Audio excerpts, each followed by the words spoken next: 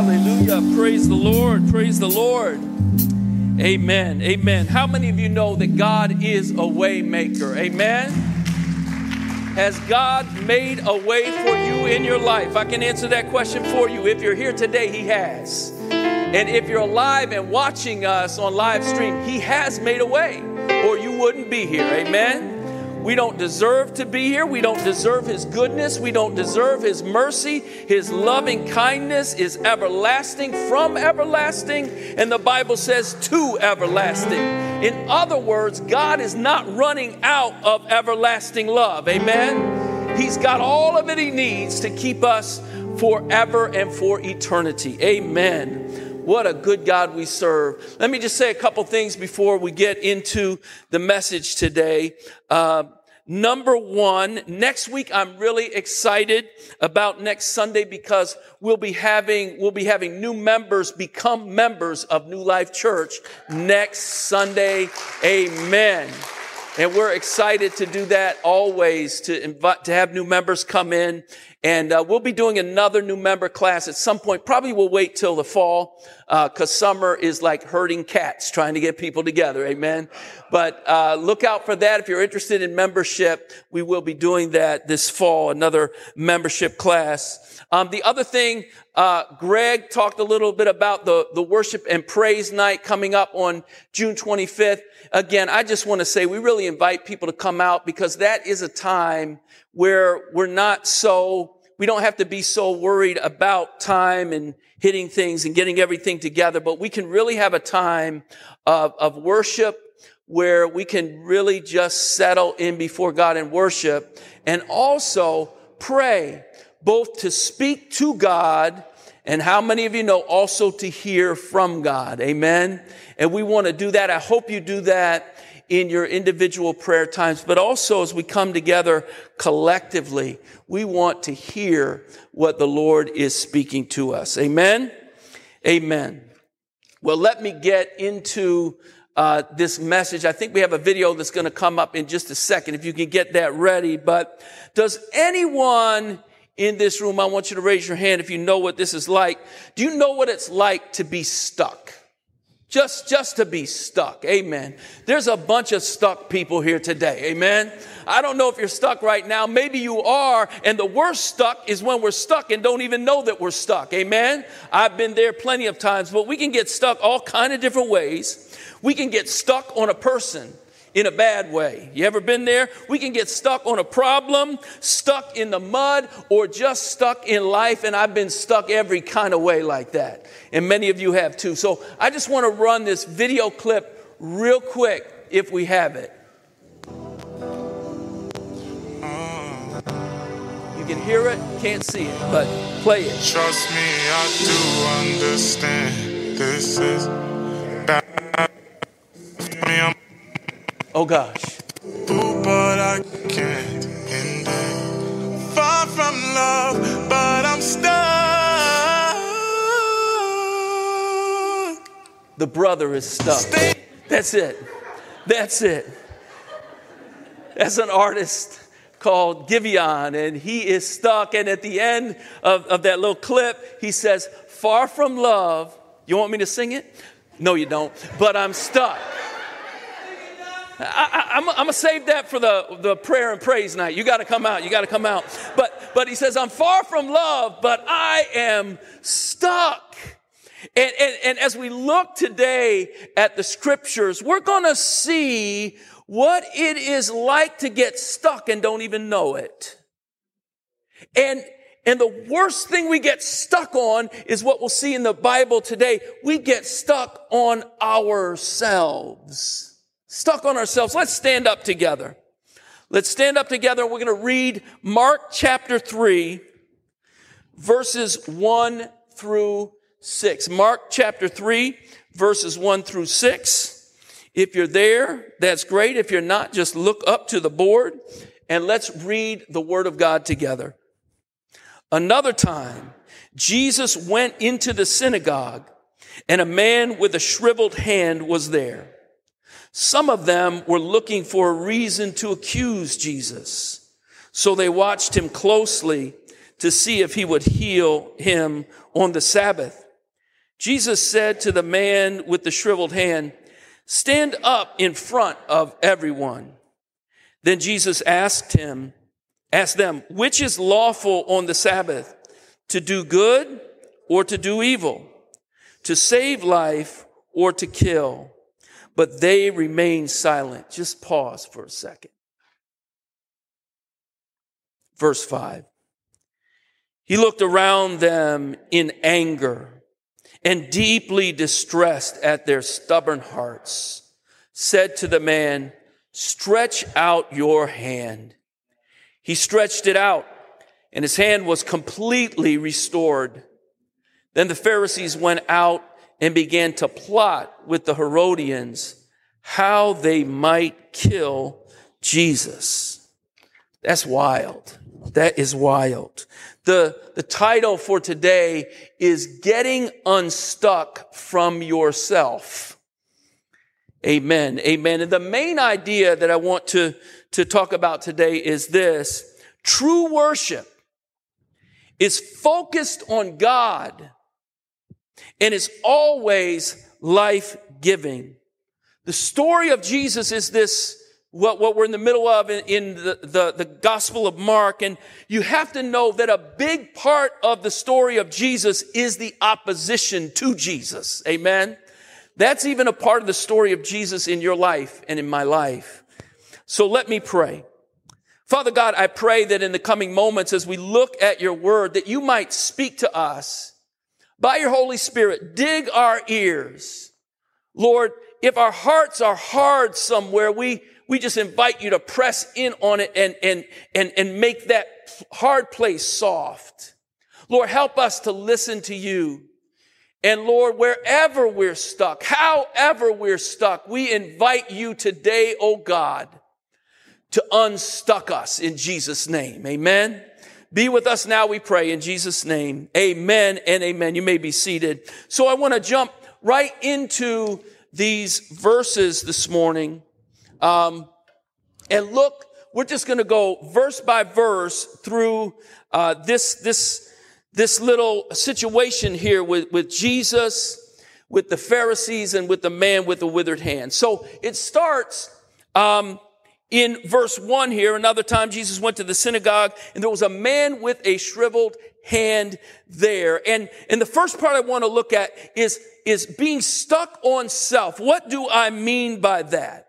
Interestingly, as you look at these verses, it starts by pointing back to the verses before it. Another time, it says, and it's pointing back to the scripture we looked at last week where Jesus was getting in trouble again with the Pharisees because he was Lord of the Sabbath. And he was allowing his disciples to pluck heads of wheat through a grain field on a Sabbath day. So what connects these is this idea of Jesus breaking specific Sabbath rules that are not scriptural rules, but they are the rules made up by religious folks. That is the connecting thing here. And so we see that what's going on from the very beginning. Another time this happens, it's kind of foreshadowing that there's going to be opposition to Jesus, that they're mad at him about this Sabbath stuff. And it's kind of like hearing the music in your favorite horror movie, right? When you begin to hear, dun, dun, dun, dun, dun, dun, you know something's bad is about to happen. That's what's going on in the scripture. Another time, watch out, something's happening here. So the text tells us there was a man with a shriveled hand there. And I wonder, perhaps he usually went to that Sabbath, to that synagogue on the Sabbath, or perhaps he was planted there by the Pharisees to see what Jesus might do. I don't know, that would be a pretty nasty thing to do, to use a person like that, but perhaps that's what's going on. Whatever's happening, there is a major problem happening here because the scripture says they came to church, they came to synagogue, and the scripture says some of them were looking for a reason to accuse Jesus.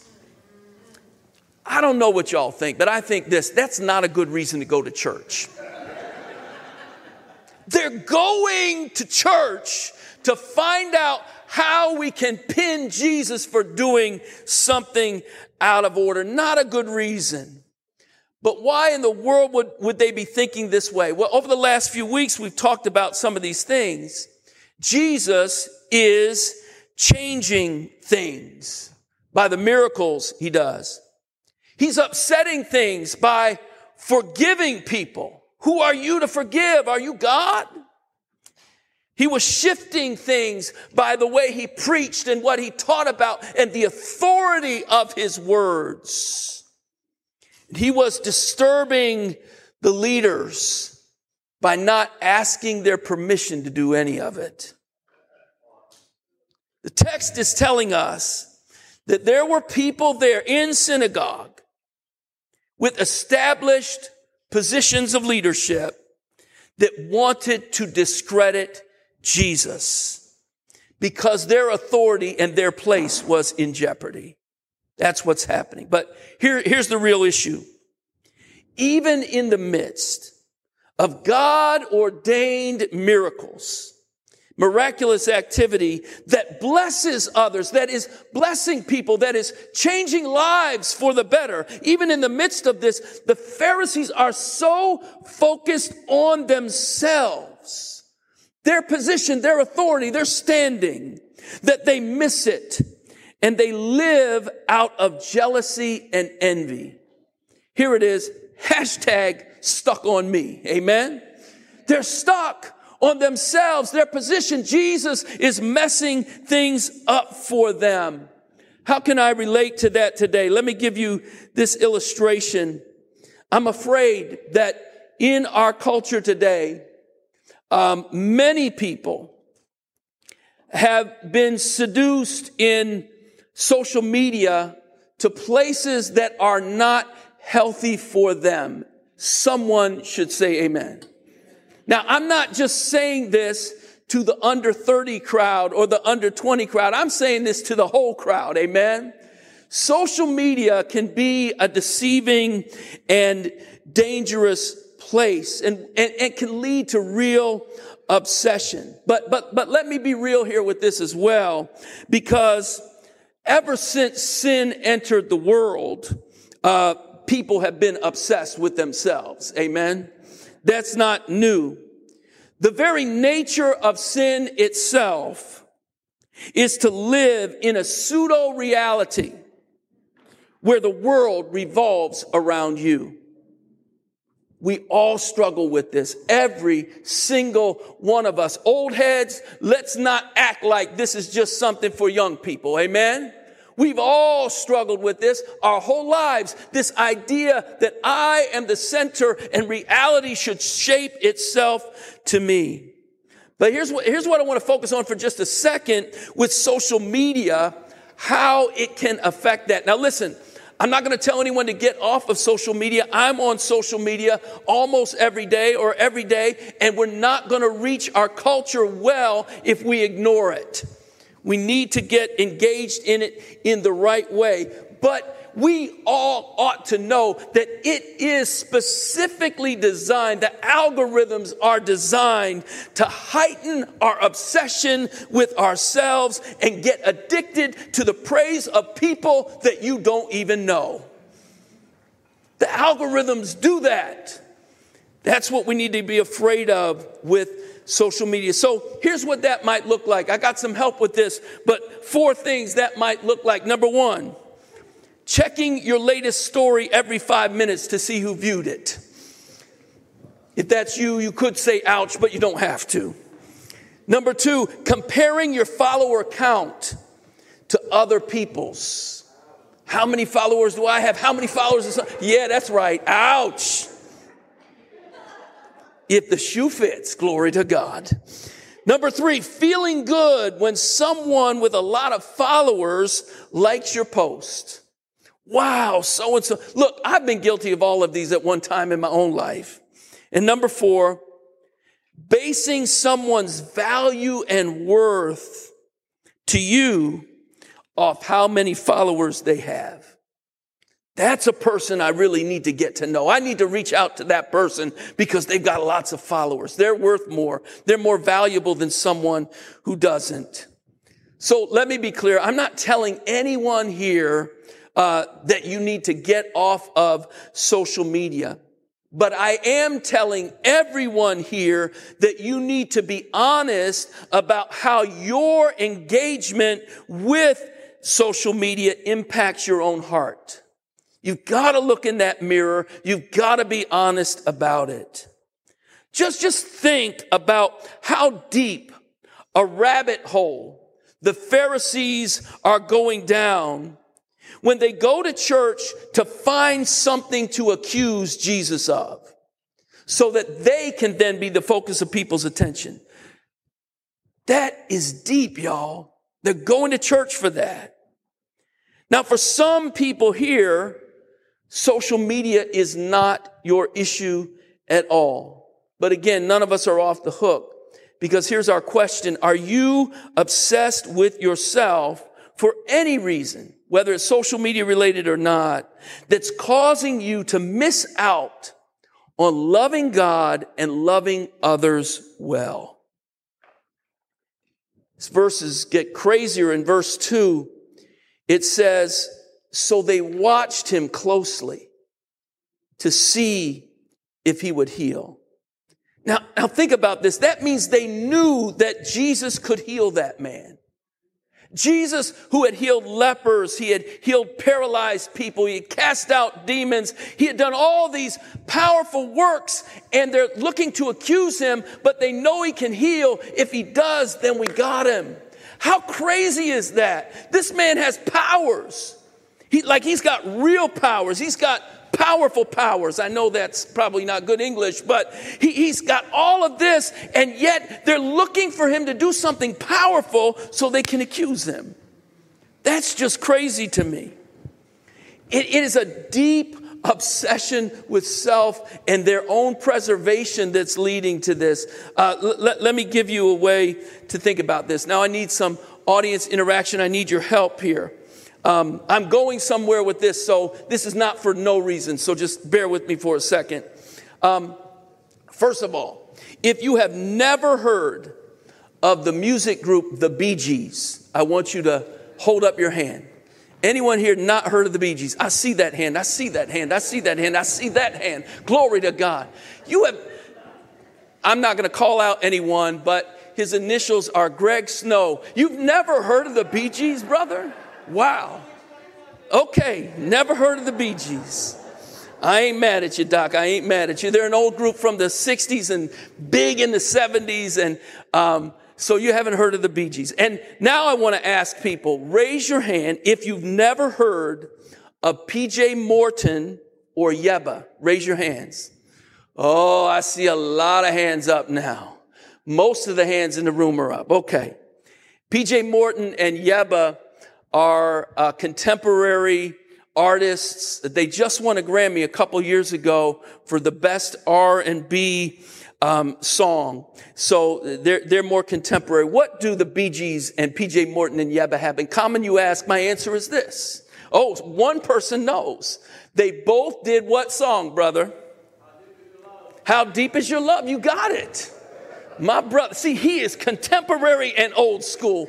Men of God over there. I love it. I love it. They both did a song called How Deep Is Your Love. Now, what the reason I'm bringing this up is it reminds me of what's going on here. Not how deep is the Pharisees' love, but how deep is your deception. Amen. Love can be deep. Good love ought to be deep, but deception can be every bit as deep. And they are deeply overtaken by their deception. Now, here's what we need to be careful about. We can get stuck on this, how whacked out and how messed up the Pharisees were, or we can ask God to help us to see how much our own obsession with self takes us over every time we willingly hurt another person with our words, with our actions, or even with our thoughts. Jesus says that what you do to the least of these, you do unto me. So Lord, help us to see those areas where we've been deceived and where we need to turn back to you. Now I want to move to the next piece here. Part 2, the unwillingness to see. In verse 3, Jesus says to the man with the shriveled hand, stand up in front of everyone. Then Jesus asked them, which is lawful on the Sabbath, to do good or to do evil, to save life or to heal? He tells this man to stand up in front of everyone. He puts him right out there. He puts himself right out there. He knows what's going on in the hearts of his opponents. And yet Jesus doesn't shy away from confrontation here. He brings it right out into the open. Why does he do that? I don't believe it's because Jesus wanted to show off how he could heal. He didn't need to do that at all. But he desires that people would rightly understand the heart of God. Here's the other thing: for Jesus to ignore this glaring need that is right in front of him and not do anything about it would be to convey the wrong idea about God to all the people that are there. And Jesus wants people to see the love of God on display right in front of their eyes. So in verse 4, Jesus asks the question. He says, which is lawful on the Sabbath, to do good or to do evil, to save life or to kill? He sets before them two different ways, much as we see in the book of Deuteronomy, where it says, this day I call the heavens and earth as witnesses against you, that I've set before you life and death, blessings and curses. Now choose life, so that you and your children may live. After the law of God is given, God through Moses begs the people to choose life and not to choose death. But here is one of the most devastating phrases in the Bible. It says, but they remained silent. Jesus is asking them what Sabbath is about. Should we promote life? Should we love? Or should we do evil and promote death? And they don't say anything. The leaders of the state religion, the ones we look to for holiness and godliness and direction, are quiet in that moment. I don't know about you, but to me that is absolutely devastating. Why do they remain silent? Why don't they answer Jesus? I think it's fairly simple. Two options. Number one, if they answer, number one, they'll look like complete fools by going on record as wanting to do evil and kill on the Sabbath, right? Which is best, to do evil or to kill? They said, yes, that's it. We should do evil and kill on the Sabbath. Look, that's not going to go over well with anybody, right? That's what their ultimate position is, but they can't say that. That's not going to go over well. They'll be totally discredited. The other option is this: to go on record, option 2, as agreeing with Jesus. And therefore, they now don't have grounds to accuse him. They can't fall into that trap. So what do? They remain silent. What's the point that Jesus is making by this question? His point is this: it's always prime time to bless others. Amen? It's always prime time to give life, to bless, to encourage, and strengthen others around you. There's no time off from that. And here you go. There is no off season for blessing others, not even Sabbath, and especially not Sabbath. When we get caught up in religious rules and religious ways, we find ways to do things. But God says, I am the God of life and abundance. And he calls us to be people who give life. Let me illustrate it this way. A little while ago, I was talking with a friend who grew up in eastern Ohio near western Pennsylvania. And in western Pennsylvania, I do know this, that for some people, the first day of deer hunting season is like a national holiday. It is the day to be waited for the other 364 days. Does anyone know, ever grown up like that or know others, that is the thing? We're waiting for the opening day of deer season. That is the day of days. I see all those hands. Glory to God. So the first day of deer season, that's the day. Now, interestingly, also in western Pennsylvania, that's where we get the tradition of Groundhog Day. Amen? Punxsutawney Phil, his cousin lives in my backyard, by the way. But Groundhog Day, and also Groundhog Day is a movie with Bill Murray in it. And if you've ever seen the movie on Groundhog Day, Bill Murray wakes up every day and it's the same day all over again, and it's driving him crazy. But here's what I want you to see. For a person to whom deer hunting season and the opening day of deer season is what they wait for all day long, to mix that up with Groundhog Day, that every day you wake up, that's the same thing happening, and it's the first day of deer season, that would be like heaven for that person. The same, every day is the best day, the day I've waited all year for. What I'm saying is this: Jesus is letting people know that every single day and every single time, including Sabbath, is loving on others season. It's time to love on other folks. It doesn't matter if it's Monday, Tuesday, Wednesday, Thursday, Friday, Saturday, Sunday. It's time to love on others. It doesn't matter if it's January or June or May or November. It's time to love on others and promote life. But here's the thing. They're so committed in their campaign against Jesus that they're unwilling to acknowledge that God calls us to always love others. That man is right there. For them, it was a time out for that. And the idea of law and righteousness, under their idea of law and righteousness, undermined God's heart and care for his people. And that leads to Jesus' reaction here in verse 5.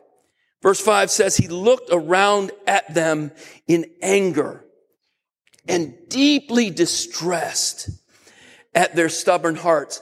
This situation, this healing is both in Matthew and Luke as well as in Mark, but only Mark records Jesus' internal reaction to it.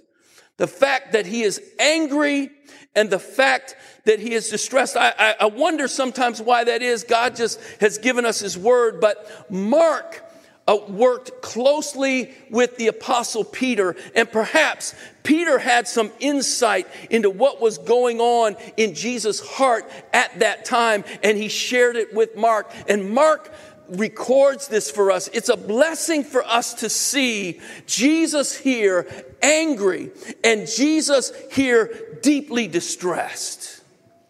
He knows what we go through. He knows about anger. He knows about distress. What I love about this, when you look closely at this verse where it says he's angry, that is in a simple past tense in the Greek. It means it is simply recording the emotion that Jesus had in that moment. They won't say anything about healing this man and caring for life, and it makes him angry. But the other word there for deeply distressed is in the Greek present tense, which means it's not just a momentary emotion, but it is something that's ongoing that Jesus is living with.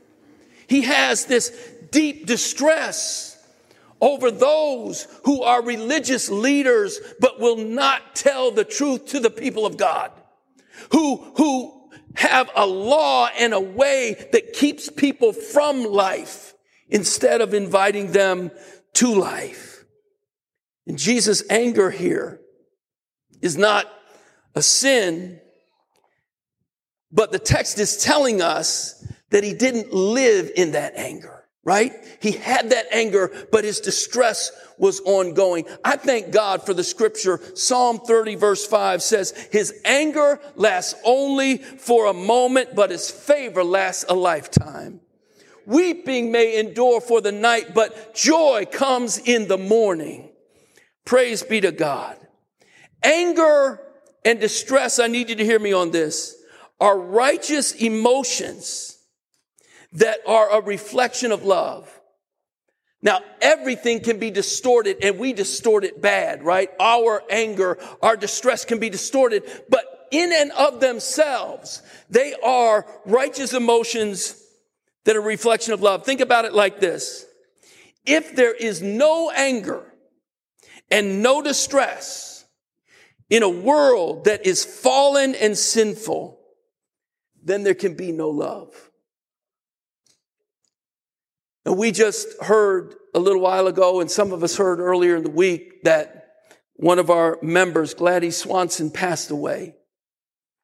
Not to be sad about that, or to watch a fellow human being, a fellow church member, a family member suffer and not be in distress about that. For me as a father, when I see my kids being attacked, not to have any emotional connection with that. I'm not angry about that. I'm not distressed about that. Look, my kid's getting beat up. If that was my disposition, you'd say, there's something wrong with that man. He doesn't love his kids, and you'd be right about it. Living in a fallen world where evil rules and where the power of sin is at work and the vestiges of what it does are going on calls us to distress, sometimes to anger, because we see what's happening around us. Here we see Jesus in distress because of the hardened hearts of those who oppose him. But now he's going to show them what is just and true and what worship really looks like. Look at the last part of verse 5. True worship. Jesus says to the man, stretch out your hand. This is what I love. With all of the intrigue going on around Jesus, he never forgets the most important thing right in front of him. He remembers this needy man. He heals him, the Bible tells us, instantly, completely, and publicly. And in healing this man, Jesus demonstrates for us what true worship actually looks like. True worship always gives glory to God and promotes the blessing of God's image bearers. That's what's happening here. Jesus had already played his hand in verse 4 when he set this whole thing up and asked the questions that he asked. What should you do? Should you do good or evil? What should you do? Should you save life or should you kill?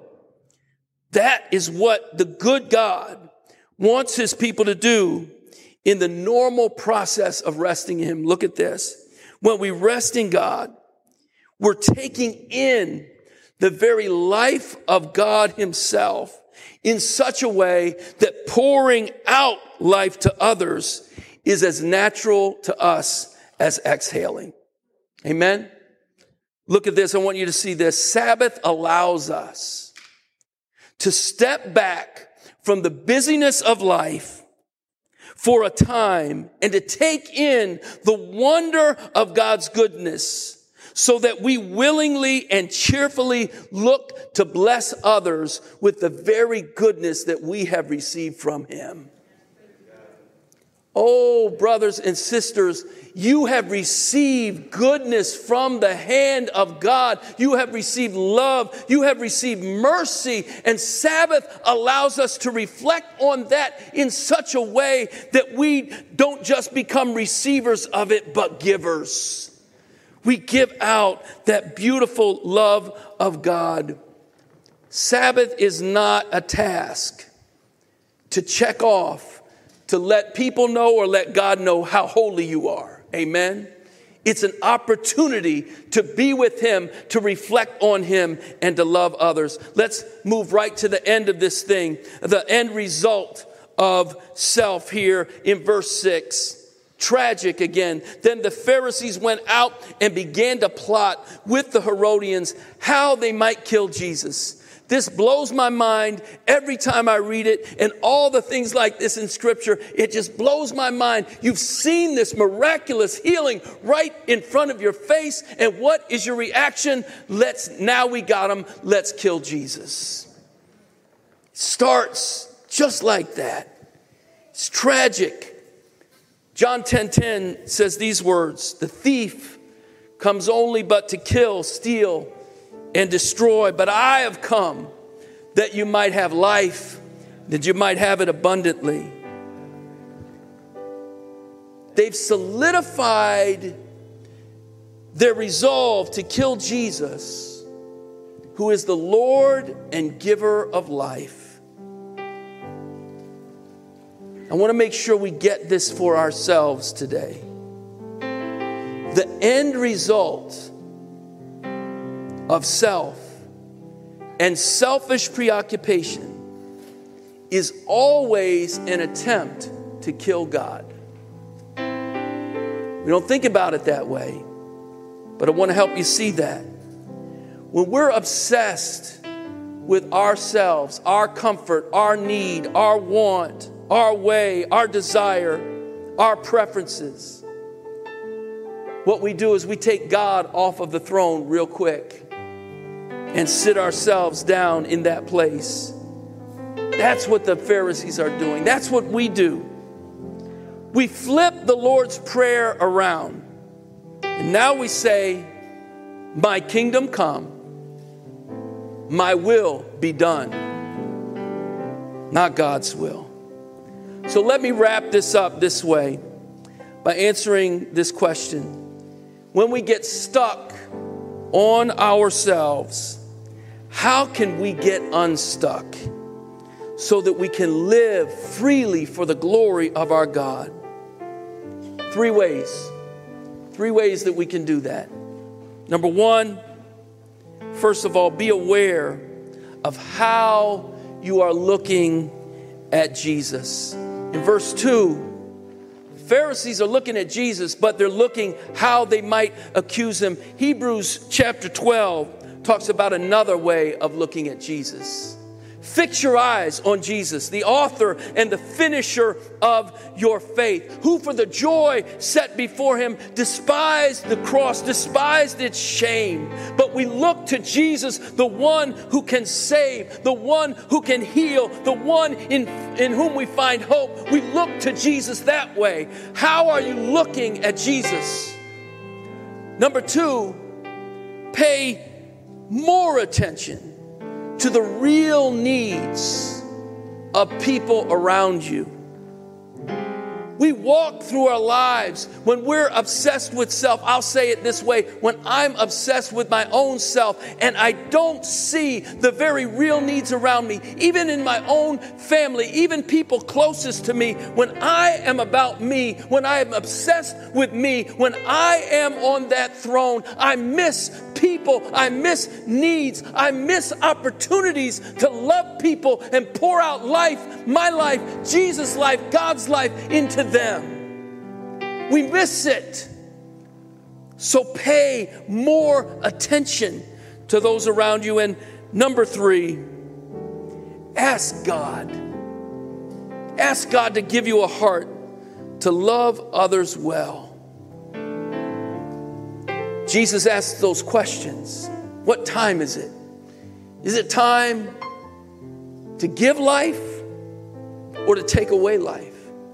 Is it time to do good or is it time to do evil? And we got to be real about this.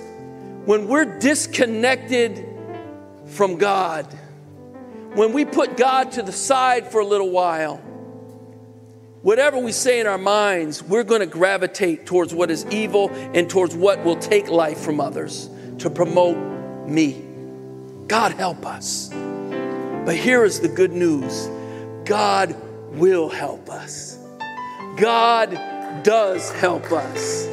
God has helped us, and he will continue to do so because he's made the ultimate commitment to us in the Lord Jesus Christ. Brothers and sisters, I want to pray today. I want to ask God to do business in all of our lives, to find out where am I so connected with myself and so stuck on myself that I'm missing connection with my God. And ask God to make that real to you, not to give you shame and guilt, but so that you can give that over to God and see that renewal and life come into you and through you. Let me pray. Father God, I thank you for this day. I ask, Lord God, that you will continue to bless each person under the sound of my voice. Lord, we need you so desperately.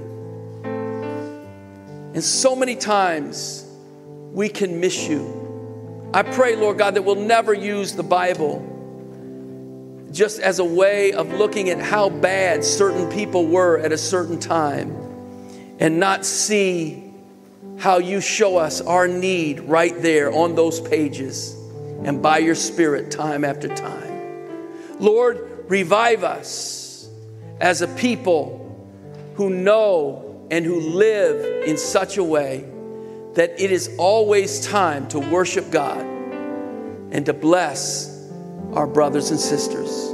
We give this to you in Jesus' name. Amen.